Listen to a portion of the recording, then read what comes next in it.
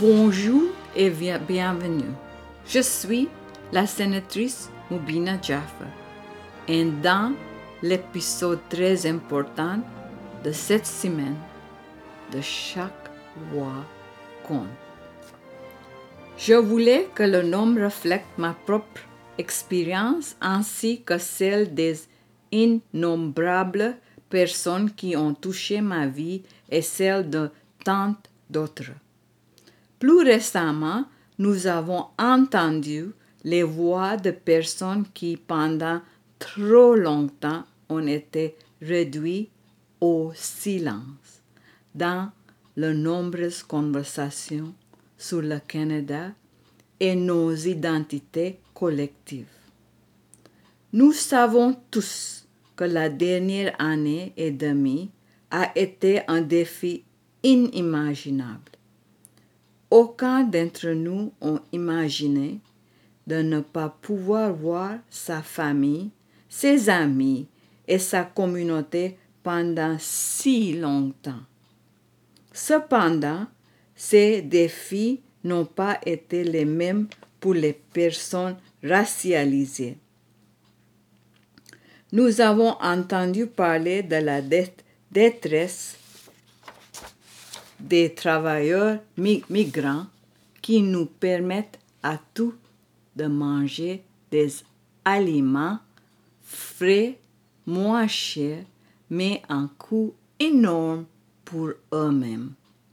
Nous dépendons de leur travail pour nos produits frais et cette dépendance les oblige à travailler dans des conditions dangereuses et insalubres au milieu d'une pandémie qui fait rage.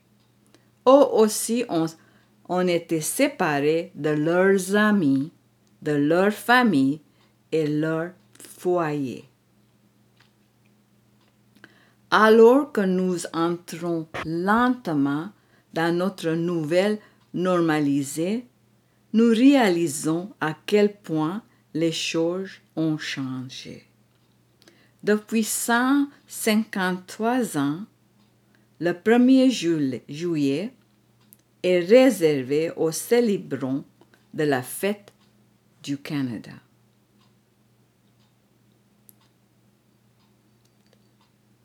Le jour de la fête du Canada, j'ai réfléchi à toute la douleur que les Canadiens ont endurée au cours de l'année dernière. Alors que nous commençons à envisager un retour à la normale, je vous rappelle de penser à tout ce que nous avons surmonté. Pendant plus d'un an et demi, nous avons vu nos vies dictées par quelque chose qui échappait complètement à notre contrôle. Nous avons vu des milliers de personnes mourir. Nous avons vu les enfants pleurer. Nous avons vu des parents essayer de donner un sens à la situation la plus difficile qu'ils n'aient jamais endurée.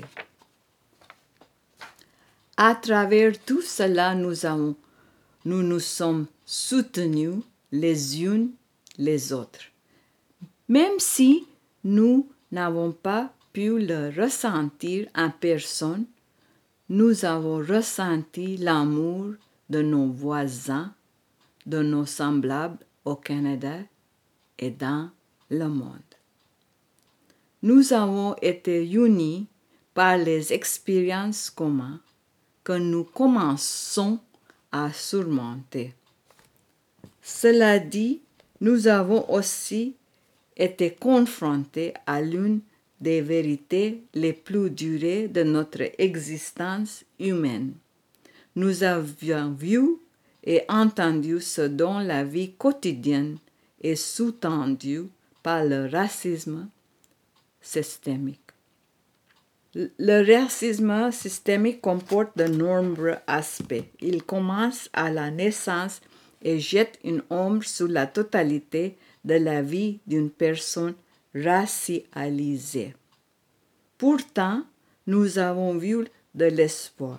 Nous avons vu des personnes qui se sont dressées contre le racisme sous toutes ses formes, quelle que soit la couleur de leur peau. Nous avons vu des normes sociales, des politiques et des lois qui reflètent cette volonté de changement véritable et fondamental. Cependant, notre travail est loin d'être terminé.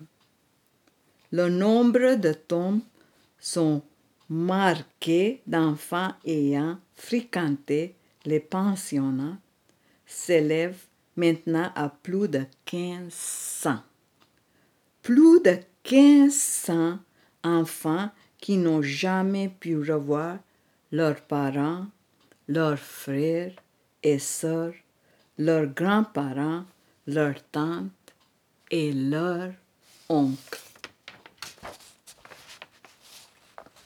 Plus de 1500 enfants qui n'ont jamais pu fréquenter une vraie école avec leurs amis. Plus de 1500 enfants qui n'ont jamais pu réaliser les rêves qu'ils avaient pour leur avenir. Leur avenir a été volé pour la seule raison qu'ils étaient autochtones. Le jour de la fête du Canada, dans tout le pays, des personnes de tous âgés ont descendu dans la rue. Il était remarquable de voir une mer d'orange remplacer les habituelles mers de rouge et de blanc.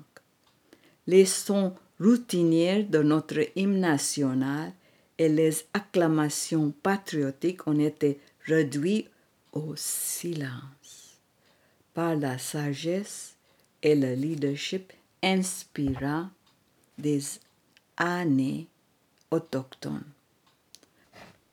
Leurs chants traditionnels ont été chantés, leurs danses traditionnelles ont été exécutées, tout cela sous le regard admiratif, affectueux et respectueux des personnes racialisées et non racialisées.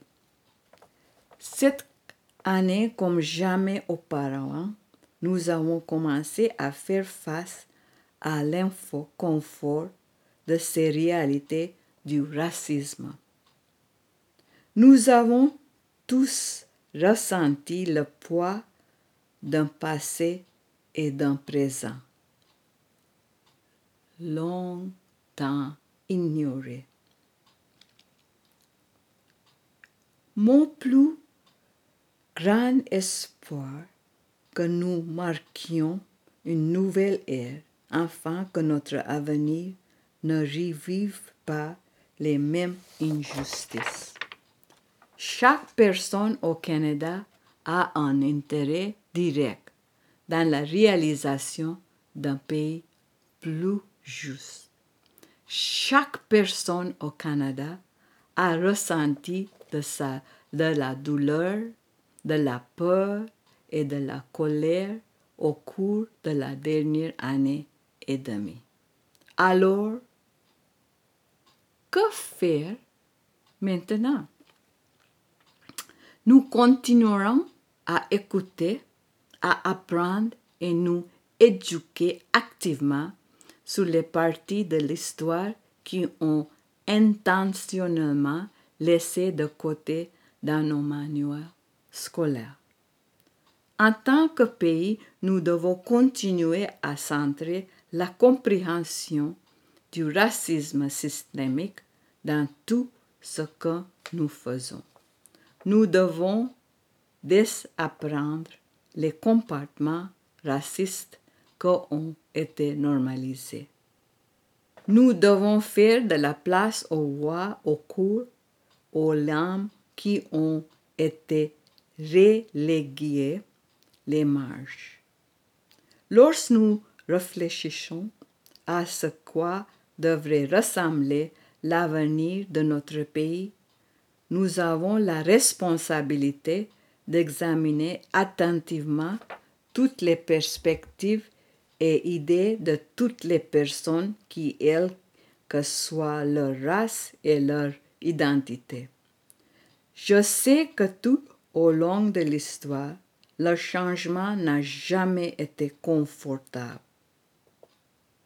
Mais il a toujours été nécessaire. Alors que nous nous engagions dans ce voyage monumental de transformation, j'encourage tous mes auditeurs à comprendre la signification de ce voyage et à soutenir ce mouvement et avant pour notre pays tout entier sont ensemble. En terminant, j'aimerais souligner les mots puissants de l'aînée Claudette Commanda qui a parlé de l'importance de la collectivité devant la colline du Parlement qui se trouve toujours sur le territoire non cédé et non soumis des Algonquins.